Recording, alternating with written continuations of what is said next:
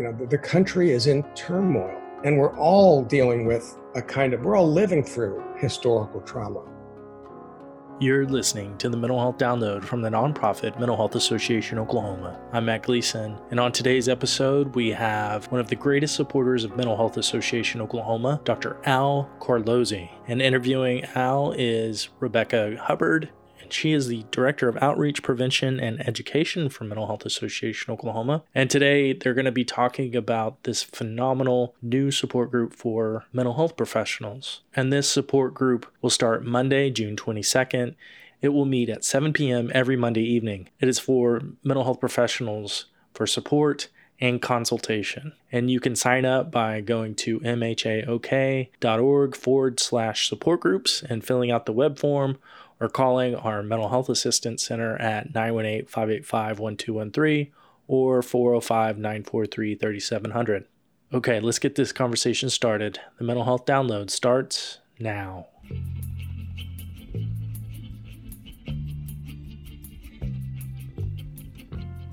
Al, welcome to the Mental Health Download.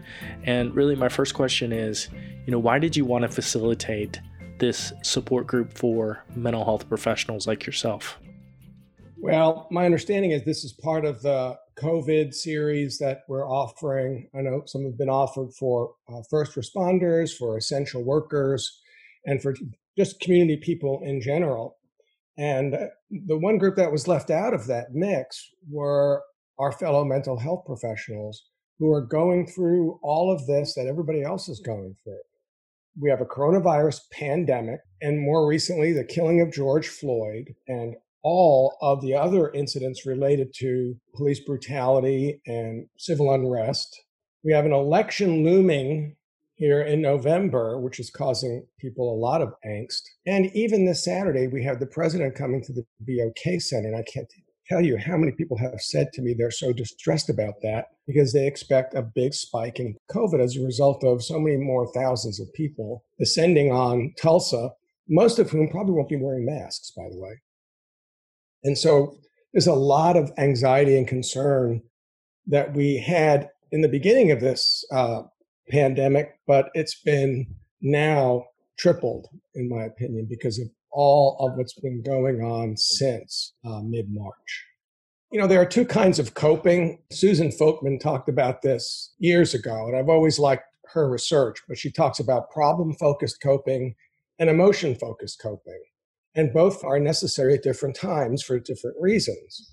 So when this pandemic first hit, we were all very much engaged in problem-focused coping. What can I do to be safe, right? So we all sheltered at home. We kind of isolated ourselves, even from loved ones outside of the people we were quarantining with.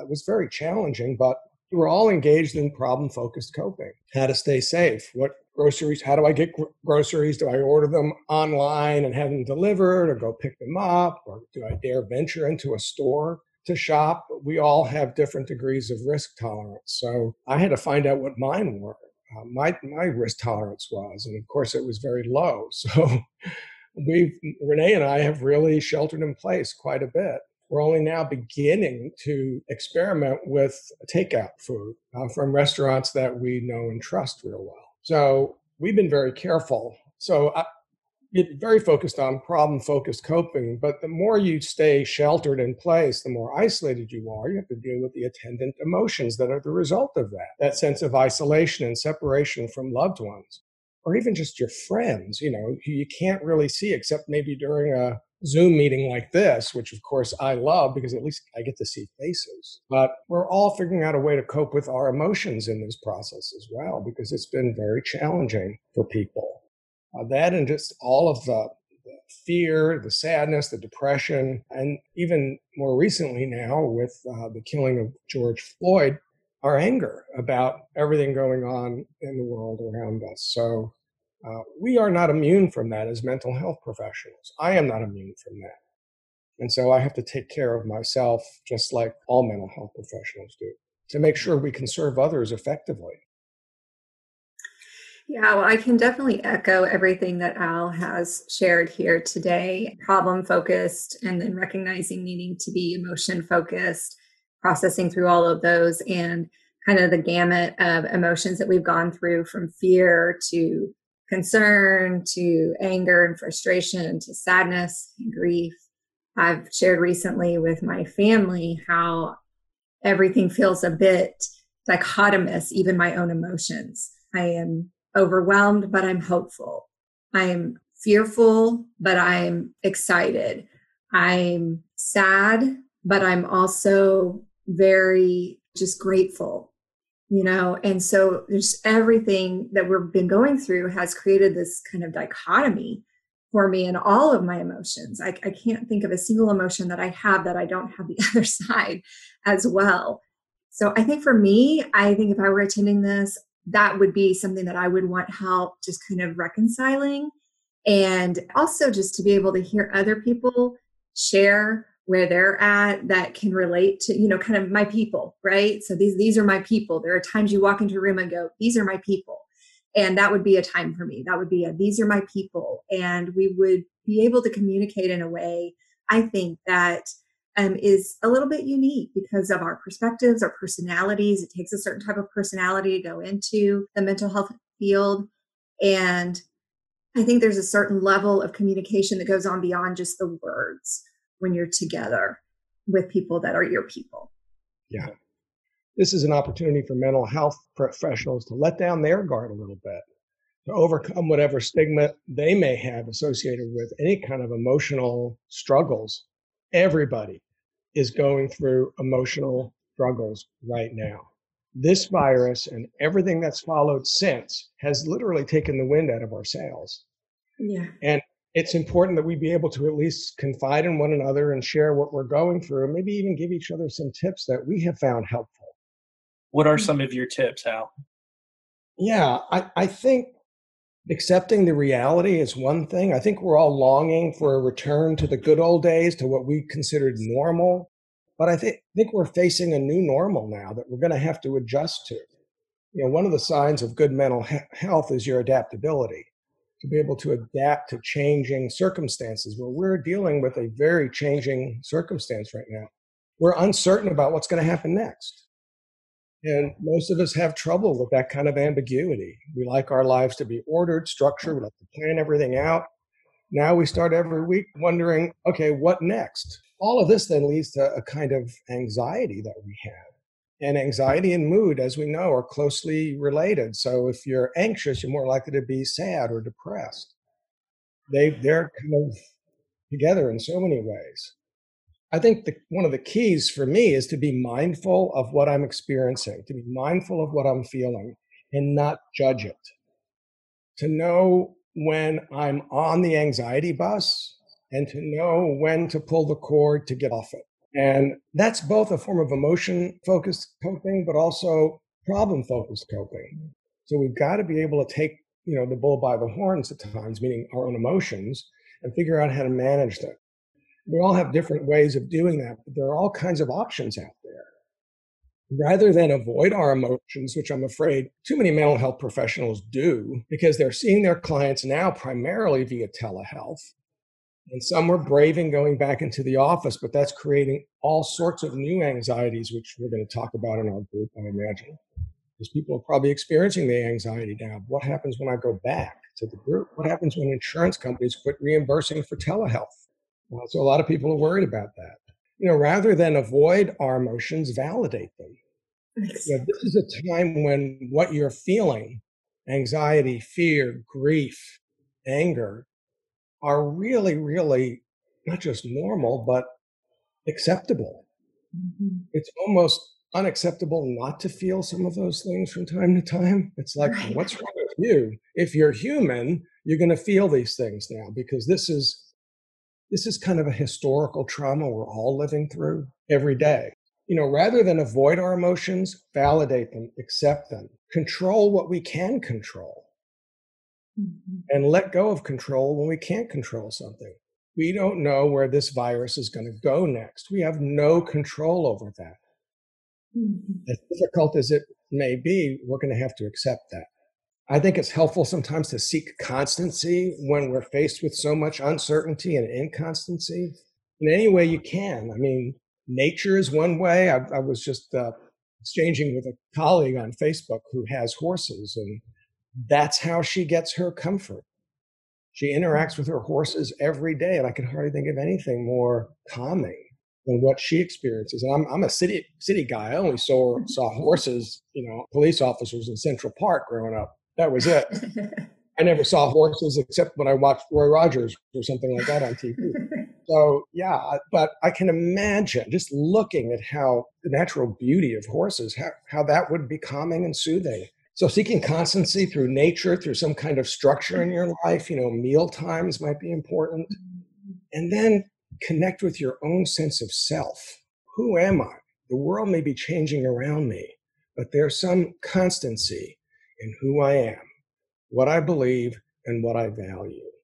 And never forgetting that as a way of anchoring all of this turmoil into your identity, who you are, and continue being who you are. Building mastery over things you never had mastery of before, like telehealth. I never did telehealth before. And now I've got this whole system where I'm doing electronic record keeping and billing and charging of fees. And I've learned all of this in the last month and relaunched my private practice via telehealth exclusively, literally 2 weeks ago. And I have to say, I've learned a lot and I'm enjoying it. I'm starting to actually enjoy it. But I tend to be a guy, and this helps too, that looks for silver linings. And I think we have to be looking for serendipity wherever we can find it. What's the good? What's the silver lining? What's positive in what's going on here that feels so negative? And I think that's like what you were saying earlier, Rebecca, how you have a myriad of feelings from positive to negative. You can go from being down and depressed and feeling lonely, and then all of a sudden, wow, you're energized by something new and different. Those are the kinds of things that help me. That and continuing to practice compassion for others, as well as self-compassion. At a time like this, we need it. For me also, walking, exercise. You would never know it by looking at me, but I do lift weights. Nothing serious. I do some weightlifting just because it helps me feel stronger. And feeling stronger when emotionally you're drained and exhausted and fatigued can really help counter that feeling of vulnerability. Good sleep hygiene helps. Eating healthy if we can. I try not to eat too many sweets, but I do have a sweet tooth, so I just very small amounts, just to give me a little joy from time to time.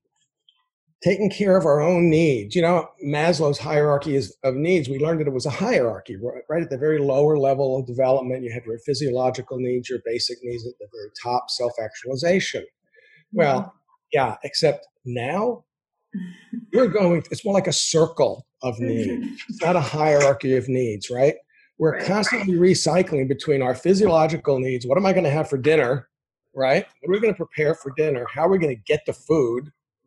So we're knee deep in that, meeting our physiological or material needs, and our safety needs are huge now.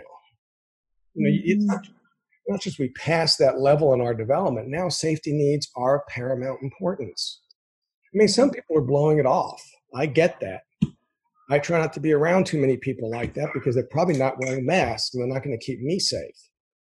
Because they don't feel this is a big deal. Well, for me, it's a big deal, so I act accordingly. So safety needs are important. Our emotional needs, that's very important too through all this, to still feel connected to people, even if we can't hug them right now. You were talking there about all of our needs and how we're kind of we're in a circle and we're hitting all of those needs at once. And then on top of it, mental health professionals are trying to be there for their clients and while they're meeting their needs. And so it really can be kind of this compounding process. And, you and I, we serve on some committees together. And there was one day that I got a little teary eyed saying that, all I wanted to do was hug my mom and dad. And you validated that. You said, okay, everybody stop, basically. You didn't say that, but more or less you said, hey, God, Rebecca, you just said something really valuable right there. And you validated that. And that meant so much to me. And I think that, we know as mental health professionals that we need to take care of ourselves. We are in tune, usually, somewhat at least, to our emotions. We know all the things because we're teaching it all every day, all day to our clients, right? Sometimes it's hard to do it, but we know it. And I think, coming to support group, that's the kind of thing that helps us remember to do it. We need those interactions. We need those Al moments where he's saying, hey, yeah, I hear you. I see that pain. And it's validated, because if we don't feel that our emotions are validated, then they kind of become this kind of like ball inside of us that just keeps spinning around, right? And is not really ever seen on the outside. It's just in there spinning. And it's amazing how much just having someone validate that emotion is so healing. It's so healing. And so as you reach out and you said, let's help the helpers, which I think is the most beautiful way to put this opportunity. We are trying to help the helpers. What are your hopes as you help the helpers, as you open up a space for them to come in? What do you hope for? How do you hope to help the helpers? Well, first, I want everyone to know this is not a therapy group, not just to remove the stigma, but also because that's not what it's going to be. It's going to be a support group where we support each other. It's going to be a consultation group where I'm not the only consultant. Everybody's going to be consulting with everybody else. So it's going to be a true, genuine sharing experience, sharing our resources, sharing our knowledge, sharing our feelings, our experiences, our struggles, and our successes. And I think that's what we need. I need that as a practitioner right now. And I'm sure everyone would benefit from that if they took the time to do it. And it could be a fluid thing. There may be some people that want to come every single week. There may be some that come a couple of times and then come back again later. I do a support group for parents of transgender children and teen at the Equality Center. And I've done that for 10 years now. And it's fluid too. We have regulars that come every time because they feel like they get so much out of it. But it's not just what they get out of it as parents. It's what they give to other parents. And it's the same thing with this group. We're no different. We're just people. And once we accept that, then what we share can be as acceptable as anything our clients share with us. But again, this is a support group. It's a consultation group. I'm not the therapist. I'm in there to help get things going and make this happen and facilitate as best I can and facilitate everyone's inclusion as best I can. Mm-hmm. So there'll be some ground rules, there'll be some things like, share what you have to share and then let other people share too, right? Mm-hmm. Mm-hmm. And if you have something very private, an ethical matter that you want to consult with me about, if that's something someone would like to do, because I've taught ethics for 40 years almost at OSU, then they could, email me separately or contact me in some way or call me, and I'd be happy to do a phone consult or to make myself available as a consultant if it was something they felt they wanted to share with me privately. Mm-hmm. So I'm willing to do that too. And, this is the luxury, I guess, of me having retired from OSU in June of 2019. And, I'm still seeing clients. Now I'm seeing all my clients via telehealth. And I still do workshops and presentations, as you know, every now and then. But I have time to give, and I'm just not done serving or giving yet. And what better group to support than my own colleagues? And many of them may be former students who know me and may feel comfortable with my facilitating the group. Or may not, but I think most who know me know that I will be validating and supportive, just like you felt when I talked to you in our group. Yeah, absolutely. And I love what you said about everybody coming to the table is bringing something. I very much take that same approach, and to me, those are the most lucrative, productive, supportive, healing environments that you can find, because there's just this camaraderie and togetherness, right?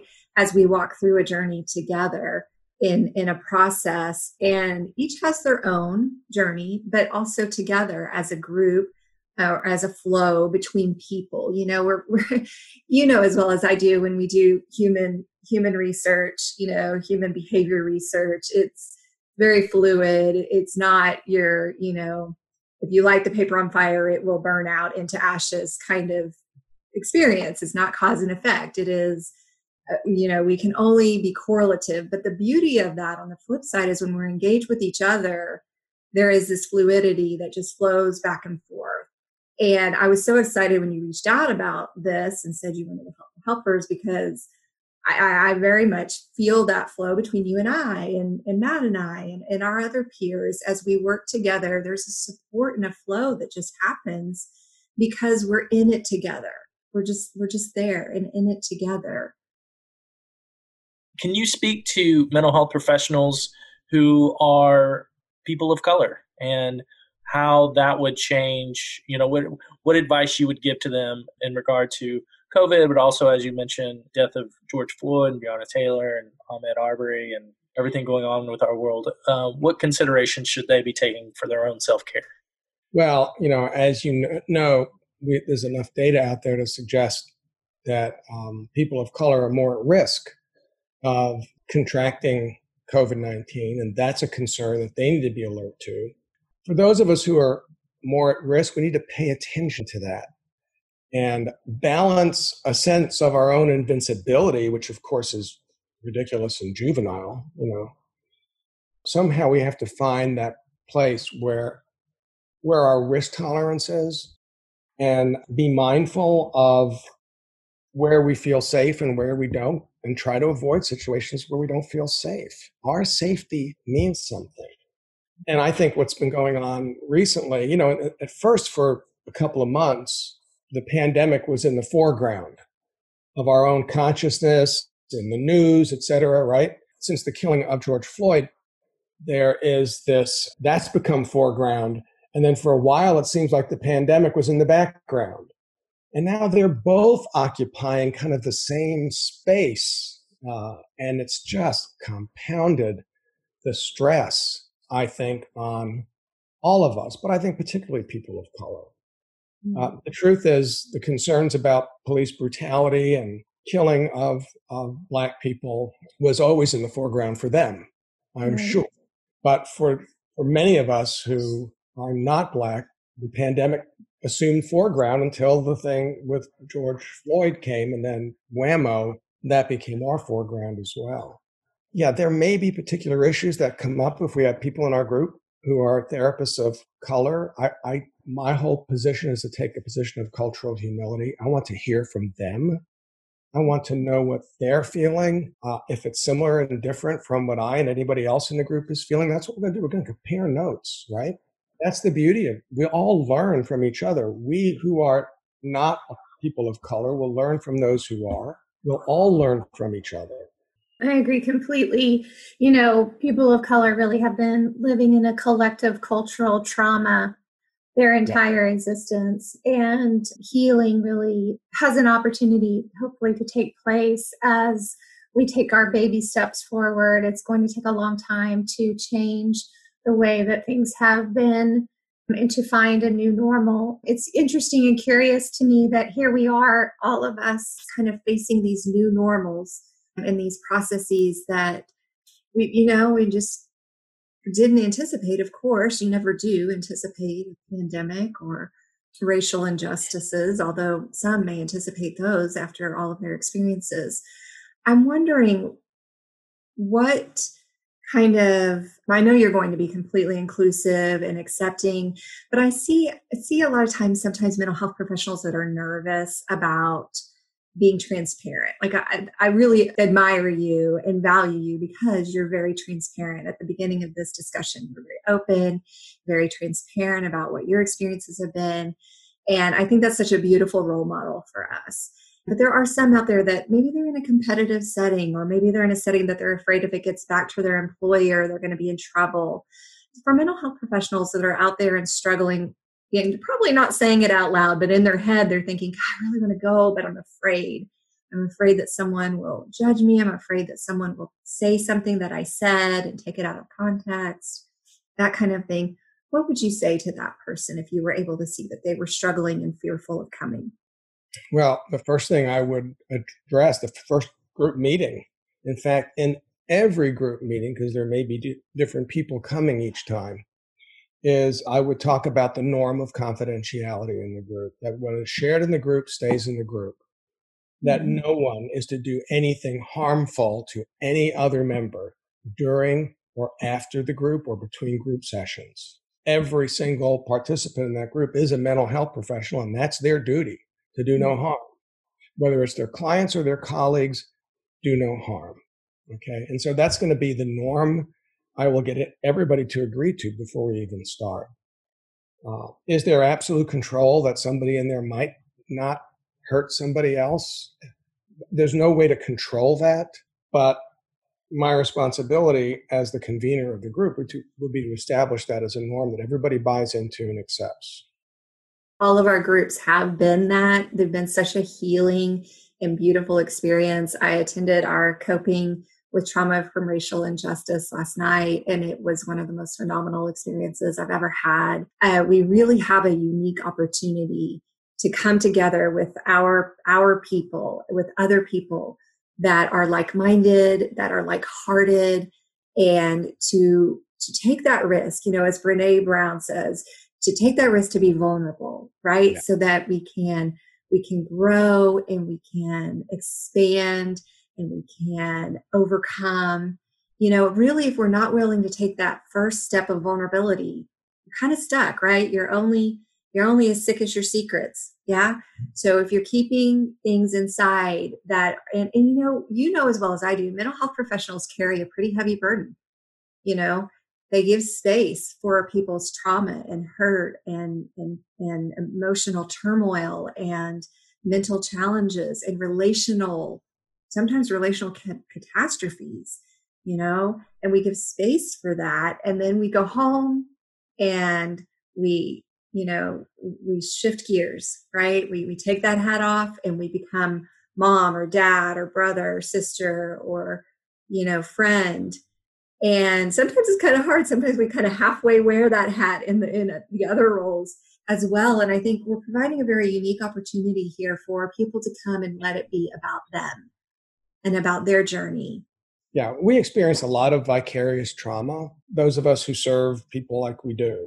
And we kind of absorb that into our very being, sometimes into our bodies, literally. And we start dragging with exhaustion after, absorbing our clients' stress and anxiety and depression. And you're right, we have no place to take that to. If we take it home, we can't really talk to our spouse about details of anything that went on. We can get support or a hug, and that might help, but we can't really process it fully. So one of the things I learned that was so valuable for me is after the bombing of the federal building in Oklahoma City, the Oklahoma Psychological Association put out a call for psychologists to volunteer to help, to be Red Cross volunteers. And I did. I stepped up and I went to Oklahoma City for several days in the aftermath of the bombing. And I got trained to serve on and did serve on the death notification team. Well, you can imagine how much grief and just emotional turmoil you absorb when you're sitting there with the family who's being told for the first time that their loved one was killed in that bombing. Mm-hmm. It was traumatic for them. And you sit there and you're trying to be focused on them, but all of that grief we internalize to some extent as well. And so what we did there was something that the Red Cross did in all the years past, and I'm sure they still do it, is after we left the family, after notifying them of a loved one's death, we adjourned to another room and we went through debriefing. And one of our colleagues, not in our team, but maybe served another team, would be the debriefer. And I know that because I was both the debriefer and the debriefed. And that was so healing to talk to our colleagues, people who knew what it was like for us because they also served on death notification teams, to talk about what we experienced, what we felt, what it was like when we felt powerless, when we felt helpless, vulnerable in that situation. And it was a wonderful experience. So this can be like that in a sense, that this is an opportunity for mental health professionals to come and get debriefing when they need it after a tough session. So as we wrap up here, Al, I do have one last question for you. As you know, the Zarrow Mental Health Symposium, which you play a pivotal role in planning, is coming up September 30th through October 2nd. It's going to be 3 days, and it's going to be completely virtual this year. And you can get all the details at zarrowsymposium.org. So, Al, what are you looking forward to about this year's symposium, which the theme is Healing from Historical Trauma? Well, first of all, it couldn't be more timely. It was timely before, just because next year is the 100th year anniversary of the massacre on Black Wall Street. That's a big deal. That was what we were focused on when we came up with this idea, right? We didn't know there was going to be all these other things going on, not only COVID, which is its own kind of historical trauma that we're all going through and experiencing, albeit to different degrees. Obviously, people with fewer resources are suffering more than those with more resources. We know that. So it's not the same experience. It's all different, but it's still hard in different kinds of ways to varying degrees. But then all what happened just, very recently with George Floyd and everyone's reaction to it, the country is in turmoil, and we're all dealing with we're all living through historical trauma right now. So that topic could not be more timely. All right, so the tradition here at the Mental Health Download is that we ask our guests to give us a bit of wisdom and then close us out with our rallying cry, which is be a part and go do good things. So Al, take it away. For my fellow mental health professionals, we're all struggling. We're not alone. We in the Mental Health Association have always been here for you. We're going to be here for you again, now and in the future. This is just one way we're offering to be with you through this difficult time. Be a part and go do good things.